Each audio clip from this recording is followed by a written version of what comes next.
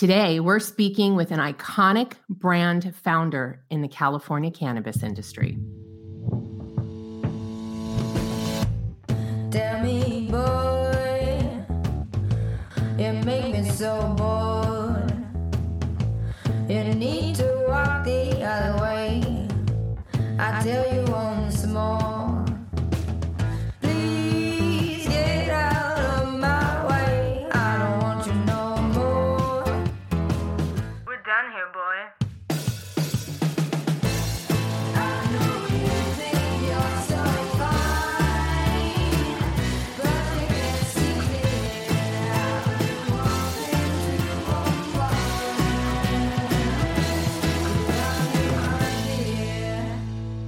Welcome back to Women Leading in Cannabis, where we go deep and get real with the pioneering women shaping today's cannabis industry. You can find us on the PodConnects network on iTunes, Spotify, and Pandora. If you like what you hear, subscribe to Women Leading in Cannabis. I'm your host, Kira Reed. I'm here today with Nidhi Lucky Honda, founder and CEO of Loon, a California-based cannabis lifestyle brand. Welcome to the show, Nidhi. Thank you so much for having me. I'm so happy to be here. I'm looking forward to talking with you. Prior to founding Loon in 2018, Honda acquired years of experience in luxury brand communications while residing in Boston and New York. Honda then parlayed her business acumen and brand marketing repertoire to celebrity talent management in Los Angeles. Hailed as a woman breaking the glass ceiling in weed by Forbes and a Women of Weed by High Times Magazine, Nidhi's savvy entrepreneurial spirit is now fully devoted to Loon, honoring a Cannabis 3.0 consumer who knows that getting high only begins to tell the story of what the plant truly represents.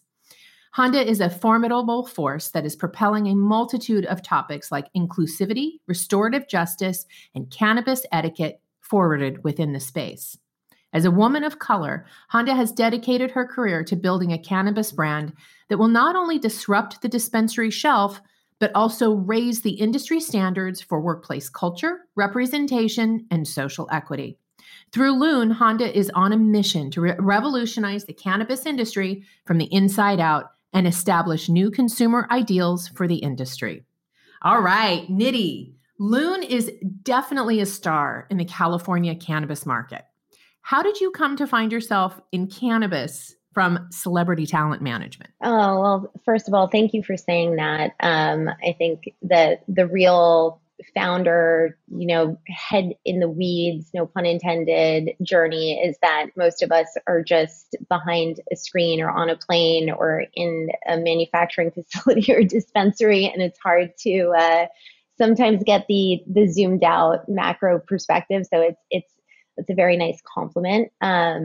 I came to cannabis really as consumer first. I have been consuming since I was a teenager. I was really excited when California went rec and, was so excited and also / a little disappointed in early dispensary experiences from a brand perspective. I consider myself a brand geek. I love all things brand. I get excited about thinking about why and how brands build relationships with consumers. And I was excited to find the brands that were going to speak to me, and that just wasn't happening. So that was really the catalyst for me, and very, very sort of low to no expectations of what that would mean in terms of my involvement in the industry. And I think that bode well for me in hindsight, because, I was not looking at the space like, oh, how can I get into this thing? And what can I do? And, how can I make money?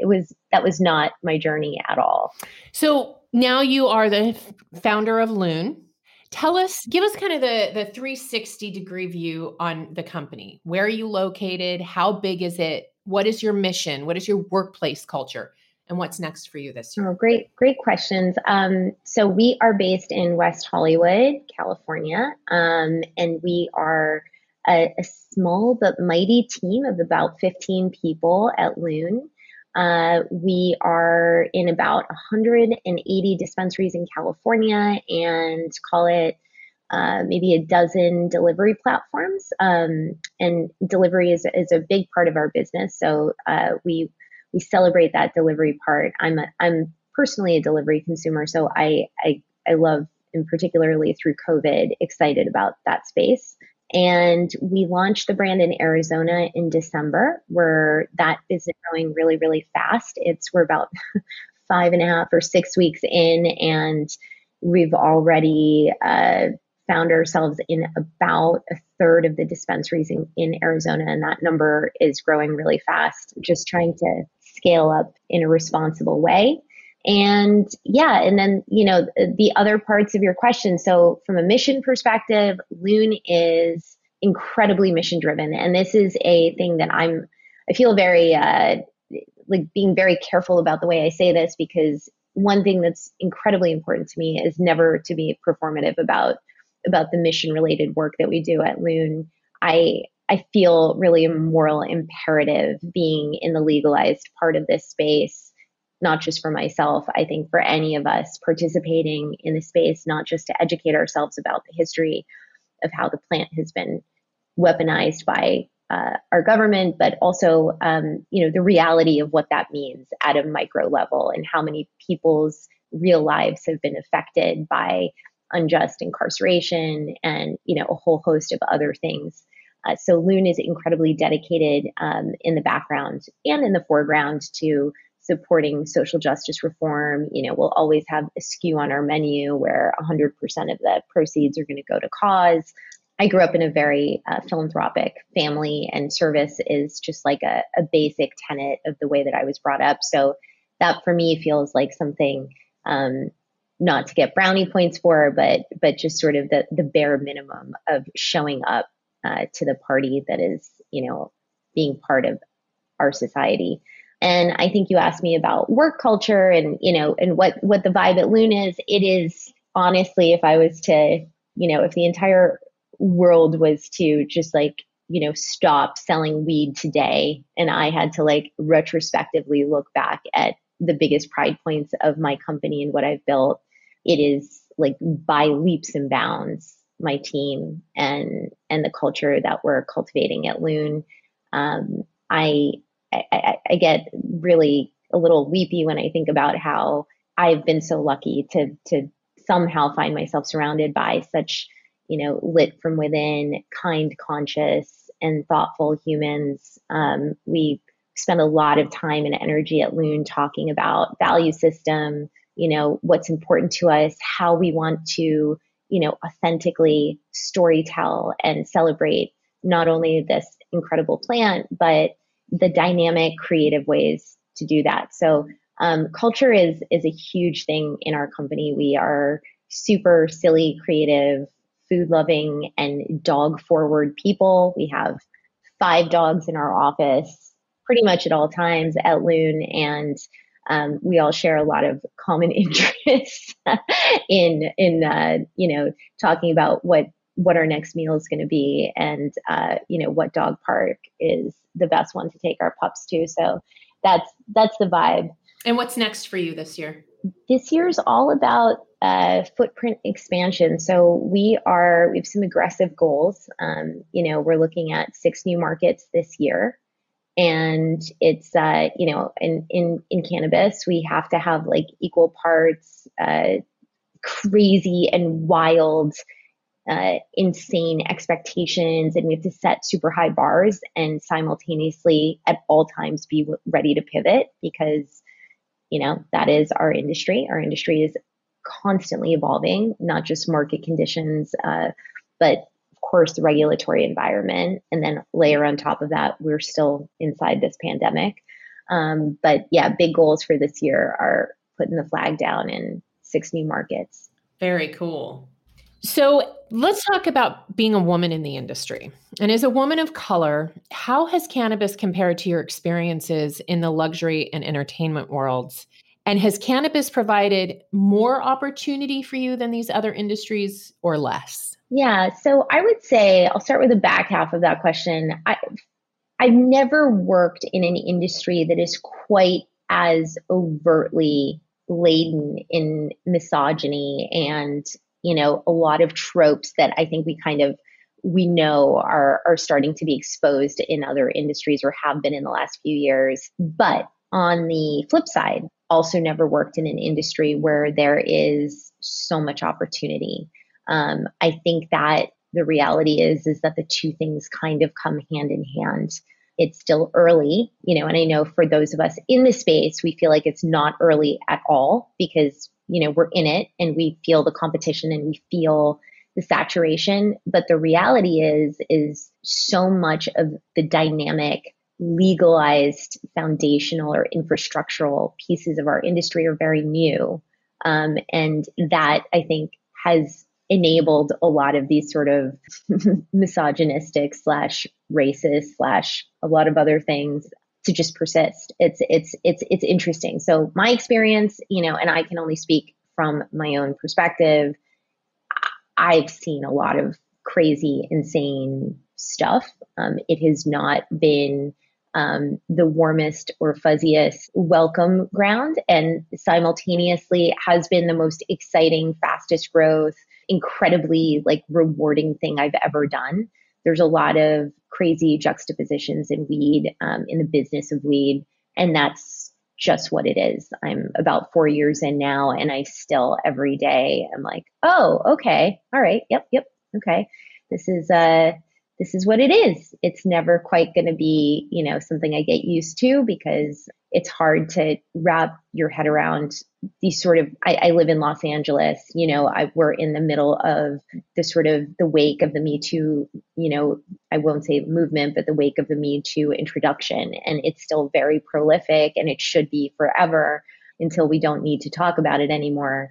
And, at the same time, we still see a lot of active misogyny and racism running rampant in our industry on the same streets, in the same spaces. And it's weird. I don't know a more articulate way to say it than that.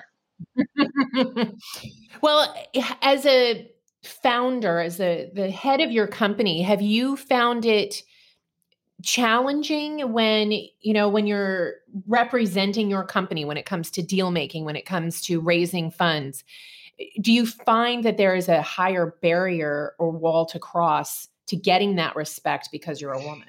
Sometimes yes, sometimes no. I think it's a double-edged sword. And I think that women listening to this, whether in cannabis or not, hopefully can relate to this. I think we're in a moment in the sort of zeitgeist of women in any kind of profession where two things are simultaneously happening. It's being becoming very apparent and dynamically obvious that there is a lot of misrepresentation and inequities in women in business, period, end of story. And on the flip side of that, there's, I think, a lot of well-intentioned, or sometimes maybe not well-intentioned, but performative opportunities coming from many organizations or companies that perhaps give a platform or an opportunity to women. So I'm not sure if that made a lot of sense, but the thing that I'm saying is that there is, we know in weed that all the statistics, it's harder for women. Women have a hard time, and these are not dynamic to weed, but, it's harder to raise money for a woman. It's harder to, often be taken seriously. There's, I see it on the micros and not so much anymore because I think I've earned my stripes a little bit over the years. But, certainly, I remember when I was first, before I launched the company and I was researching, different things like, for example, cones for pre-rolls. And I remember calling one of the biggest cone companies in the world. There's only a few that are very popular. And I was doing my diligence. I am somebody who has worked in business my entire career. I'm not sure I might not know a lot about cones, but I know a lot about widgets, and it's not that different. And I called this company and I said, hey, I'm trying to understand, XYZ about how you sell cones and what that looks like and blah, blah, whatever my questions were. And the guy on the other side of the call, I later found out was, 28 years old, by the way, in Los Angeles, and said to me, all right, hun, why don't you have your boss call me and we can talk about, we can see what you guys really need, and if I am willing to sell you cones, right? Like this, and this is a very uniquely cannabis thing. I think also this idea of, I've encountered this several times over the years, this attitude of, let me decide if I want to give you my service, which is so weird, right? Because like that is opposite to most business dynamics when you're the one writing the check. And I just remember thinking, what?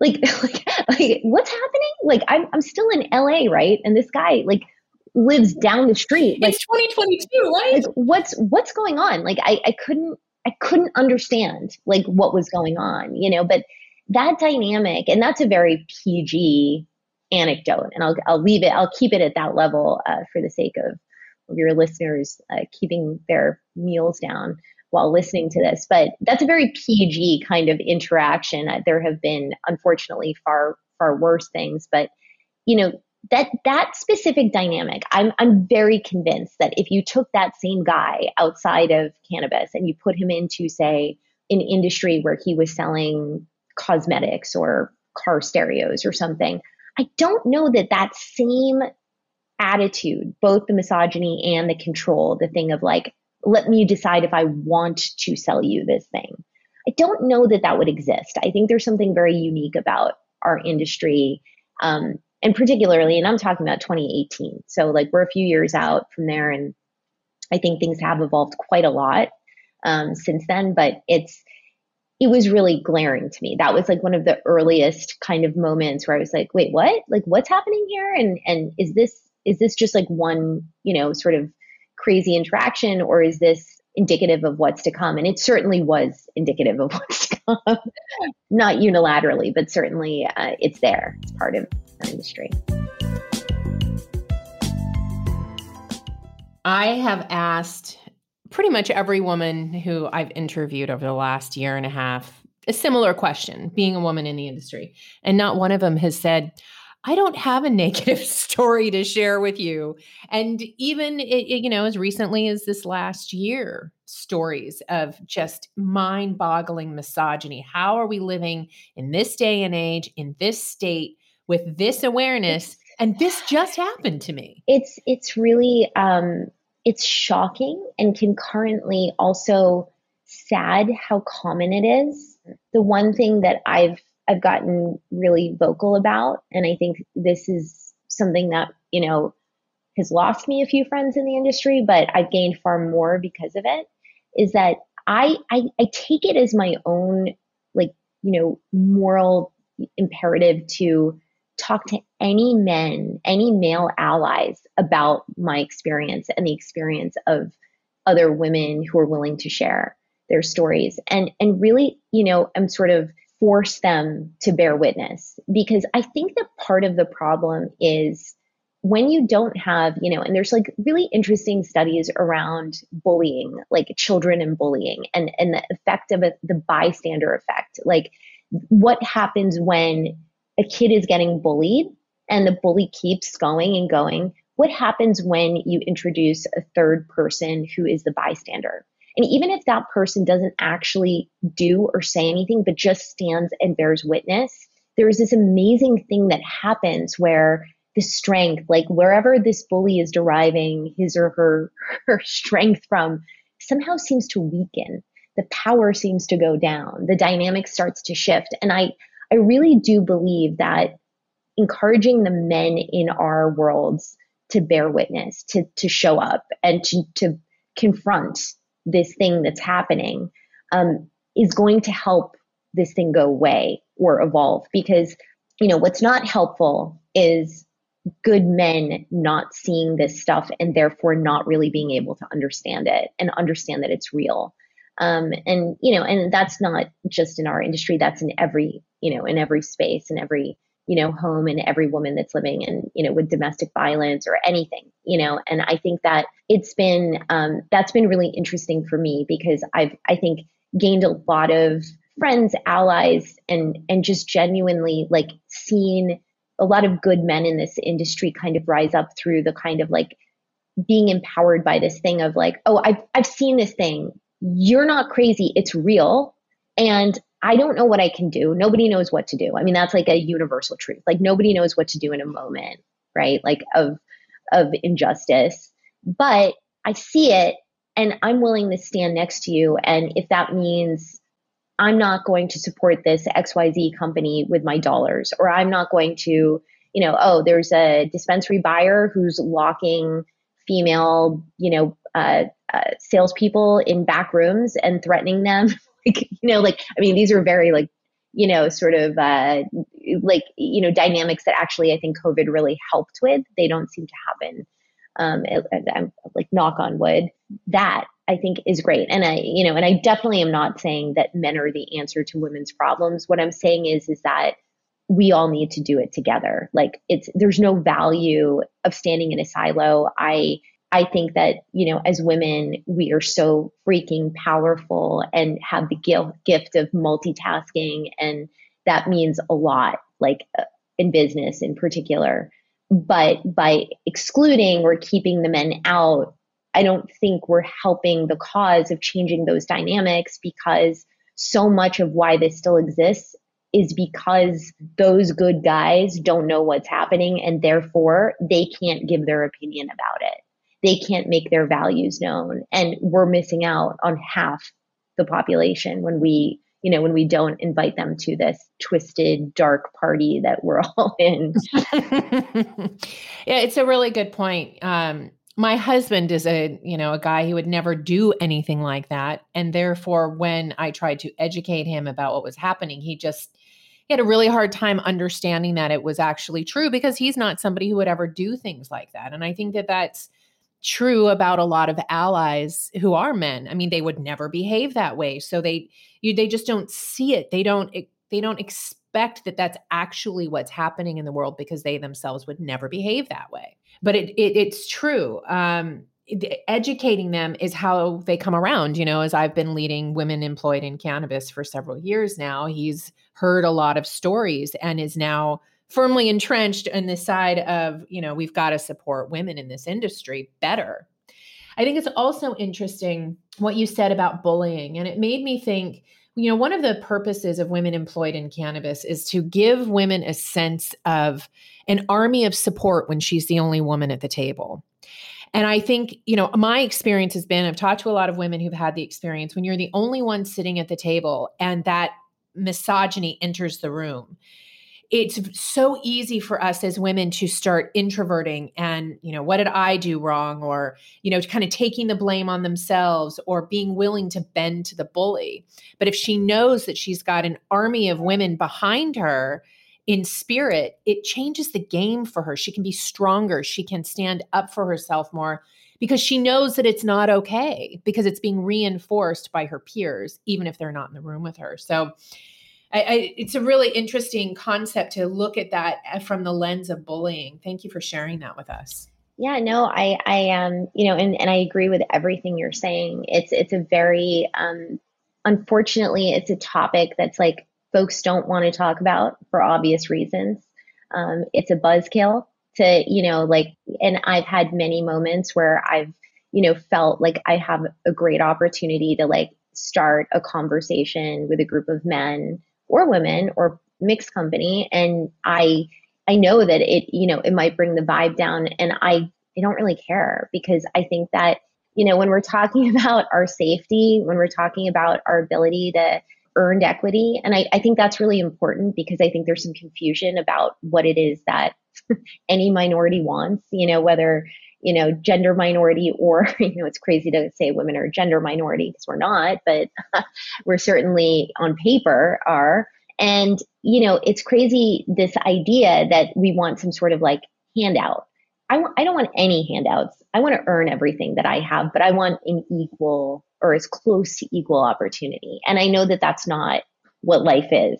I know that, and we all see it every single day and pretty much everything we do. But I think that, in order for us to get where we want to go, folks like you and me need to be willing to, sometimes be the buzzkill and force a conversation or, a perspective, because otherwise this thing is not going to change. It's really not. And, when you hear about and I think I spend a lot of time thinking about, the sort of what the industry and particularly the legacy part of the industry was built on. And it's a lot of women. It's a lot of women in farms, and it's a lot of women who are, our industry has like a deep history of like kidnapping and terrible, terrible crime and injustice against women that just is not spoken about. It's a casualty of this industry. And I think that it's obviously not fun to talk about these things, but if we don't, it's not going to change. And the good news is it is changing. It's not static. Everything in our industry, and this is the most exciting thing about working in weed, not just from this perspective, but from every single one is, if you don't like the way something is right now, just wait 5 minutes. It's like everything evolves so quickly. You bring a new product to market, you're going to get feedback really, really quickly because the hunger for, the consumer and the retailer to have new is so high that the ability to just get feedback quickly and to get movement quickly is like nothing I've ever seen before. It's really exciting. So, I certainly more good than bad, but yes, this is part of it. Let's talk a little bit more about social equity and representation in cannabis. What are some of the things you and Loon are directly participating in that are outside of your company? Are you, do you have volunteer days? Are you, what are your hiring practices? How are you changing the game when it comes to social equity and representation? And then where do you see the future of cannabis when it comes to equity and inclusion? I think we often get really caught up in the fight and we forget what we're fighting for. So I love to hear your vision of the future when it comes to equity and inclusion. And, what are we in this fight for? Yeah. So what we do here at Loon is we support a lot of great industry-led initiatives. Like one that I'm very passionate about is Momentum. Momentum is an incubator or accelerator organized by the folks at Ease. It's a really interesting model.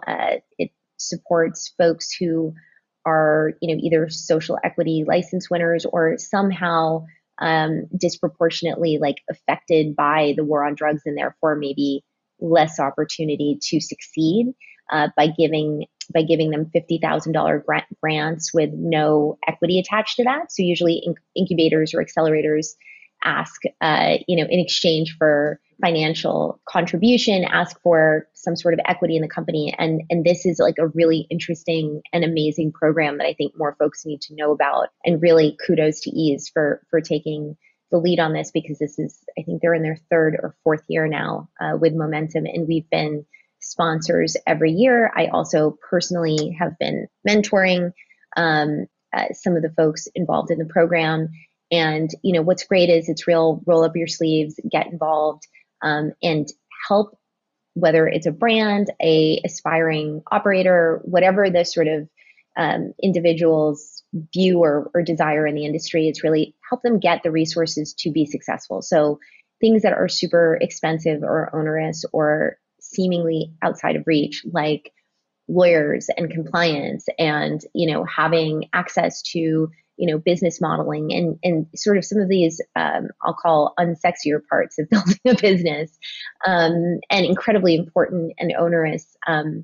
It's a great program. We have obviously great relationship there and really excited to see what's coming out of Momentum. And another cool thing about that they do is they put a lot of these products and brands on their menu. So if you go to Ease, you'll see that you'll find a lot of Momentum winners or participants, brands on the platform. And I think that's really putting your money where your mouth is. Ease is a tremendous platform and a huge part of the California ecosystem. We also support a bunch of other organizations. One that I think everyone in our industry over 2020 in particular got really involved in is Last Prisoner Project. We got involved, I think, in 19 or maybe even 18. And I will say, and I think this is like an important thing for folks to think about, particularly new people getting into the industry or, cash strapped, cash constrained companies who want to get involved and don't know how. anecdotally, when I learned about Last Prisoner Project and was super interested and excited and wanted to get involved, I also had no money. I was really, it was early days at Loon, and I didn't have the resources to write big checks. And I reached out to the folks over there and I said, hey, we want to help, and right now we don't have the financial ability, but we've got other stuff. We're a super creative company. How can we help you? Can we help you make content? Like, what can we do? How can we show up? And, we were so warmly welcomed and invited to just be part of the party. And, we started making my amazing creative lead at Loon, Brian McCormick, and I put our heads together and decided, a great way to be of service is to create video content for some of the folks that LPP was trying to get out of prison. And one of those pieces of content was Michael Thompson, and it was a really sort of heart-wrenching video, short piece of content that ended up going really viral, shared by a bunch of celebrities, and watching the trajectory. And of course, we all in our industry know Michael Thompson is someone who has a happy ending after a very, very disproportionately and just wrong experience. There's no reason why he should have lost his life, that much of his life in prison, been, not able to see his children and grandchildren grow up. And, it's, the reason I bring this up is because I think so often when it comes to service, particularly in the corporate ecosystem, we think that it's really outside of a lot of our reach. And I think sometimes you just got to be willing to be the person who shows up to the party. And if all you can afford to bring is napkins, bring napkins. If you can't bring a bottle of wine or just show up. And fast forward to today, and we have created entire SKUs where all the proceeds have gone to LPP, and nothing gives me greater pleasure than to write checks to that organization. And honestly, I remember, prior publicists saying, oh, LPP, everyone's supporting LPP. It's so 2020 or whatever. And I was like, sorry, what, are you joking? What? Cause and is not something that, you should ever think of. Thank God that so many folks in our industry have turned to supporting this organization. We need to. This is directly a thing that we all should be thinking and caring about.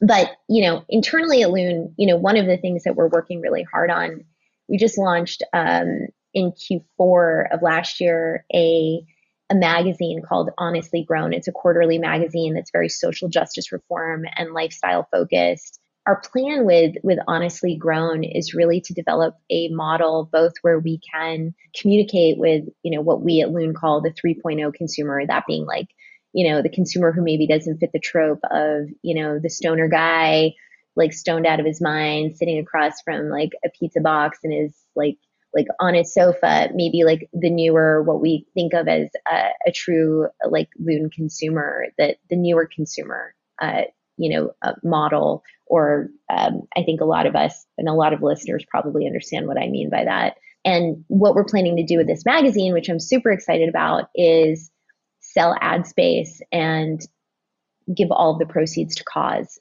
We're trying to find innovative and interesting models to be, promote our brand and simultaneously our mission, and also raise money for social good. And again, we're just showing up to the party, and we're a small brand, and we're doing our very best to, not sort of follow the herd, but actually create new standards for what I hope the industry becomes. Thank you so much, Nidhi. That's really fascinating what you're doing and how you're dealing with the issue. Thank you for your contribution to the cannabis industry. Oh, thank you for saying that. No, it's a privilege to be part of it. I truly believe that. Is there anything else you want us to know before we go? Really just that, I imagine that a lot of your listeners are aspirational, ladies looking to get into the space. And I just can't sort of say enough, just find any foothold and come into this space, because we need you. We need more smart, dynamic women. We need folks who are driven. And you know what? nobody knows, like there's no sort of degree yet, or maybe there are some now emerging around cannabis. Don't let your inexperience be a barrier to entry. Roll up your sleeves and be willing to work hard and come into this space. It's beautifully dynamic. And if we're going to build something beautiful, we're going to do it holding hands with, really like-minded, well-intentioned men and women. So, I would just say, don't be intimidated. Just come on in. Like, the water is warm, and I think there's a lot of good folks in this space who are looking for just that. I love that. It's a great message. Where can people find out more about you and Leune? Leune.co, Leune is the brand. And I think that we do a pretty good job of keeping our social and our handles on social media, our Leune brand. And we, come learn about us. And I hope to see, women across the country real soon in as many legal markets as we can find our way into. Well, good luck. And thank you so much, Nidhi, for your time and for sharing your journey with us today. Thank you. Such a pleasure to be here. Ladies, thank you for tuning in. If you haven't yet joined the Women Employed in Cannabis community, go to weicwomen.com. There you'll find all the details on membership for women working in cannabis. WEIC is a community that provides networking, mentoring, and support to women working in cannabis in the U.S., Canada, and around the world where there's an interest in cannabis legalization. We welcome women who are currently working in cannabis or curious about taking a leap into the industry. Consider becoming a WEIC Woman member or WEIC Business member for benefits and access across the network. And join us again for another conversation with women leading in cannabis.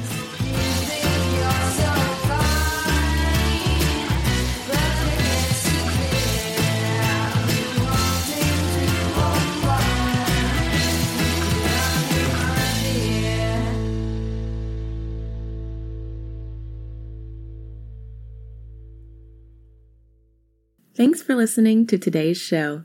To check out more great cannabis podcasts, go to podconnects.com. Here's a preview of one of our other shows. How do cannabis CEOs balance growth and optimization strategies? What is THCO, Delta-10, and CBNA, and why should you care about these minor cannabinoids? And why isn't the endocannabinoid system covered in medical school? Most people think they're up to date in trends in the cannabis industry, but they're about 6 weeks behind. Learn about what is truly next in the cannabis space by joining myself, Brian Fields, and Kellen Finney every week on the Dime Podcast and, of course, on PodConnects.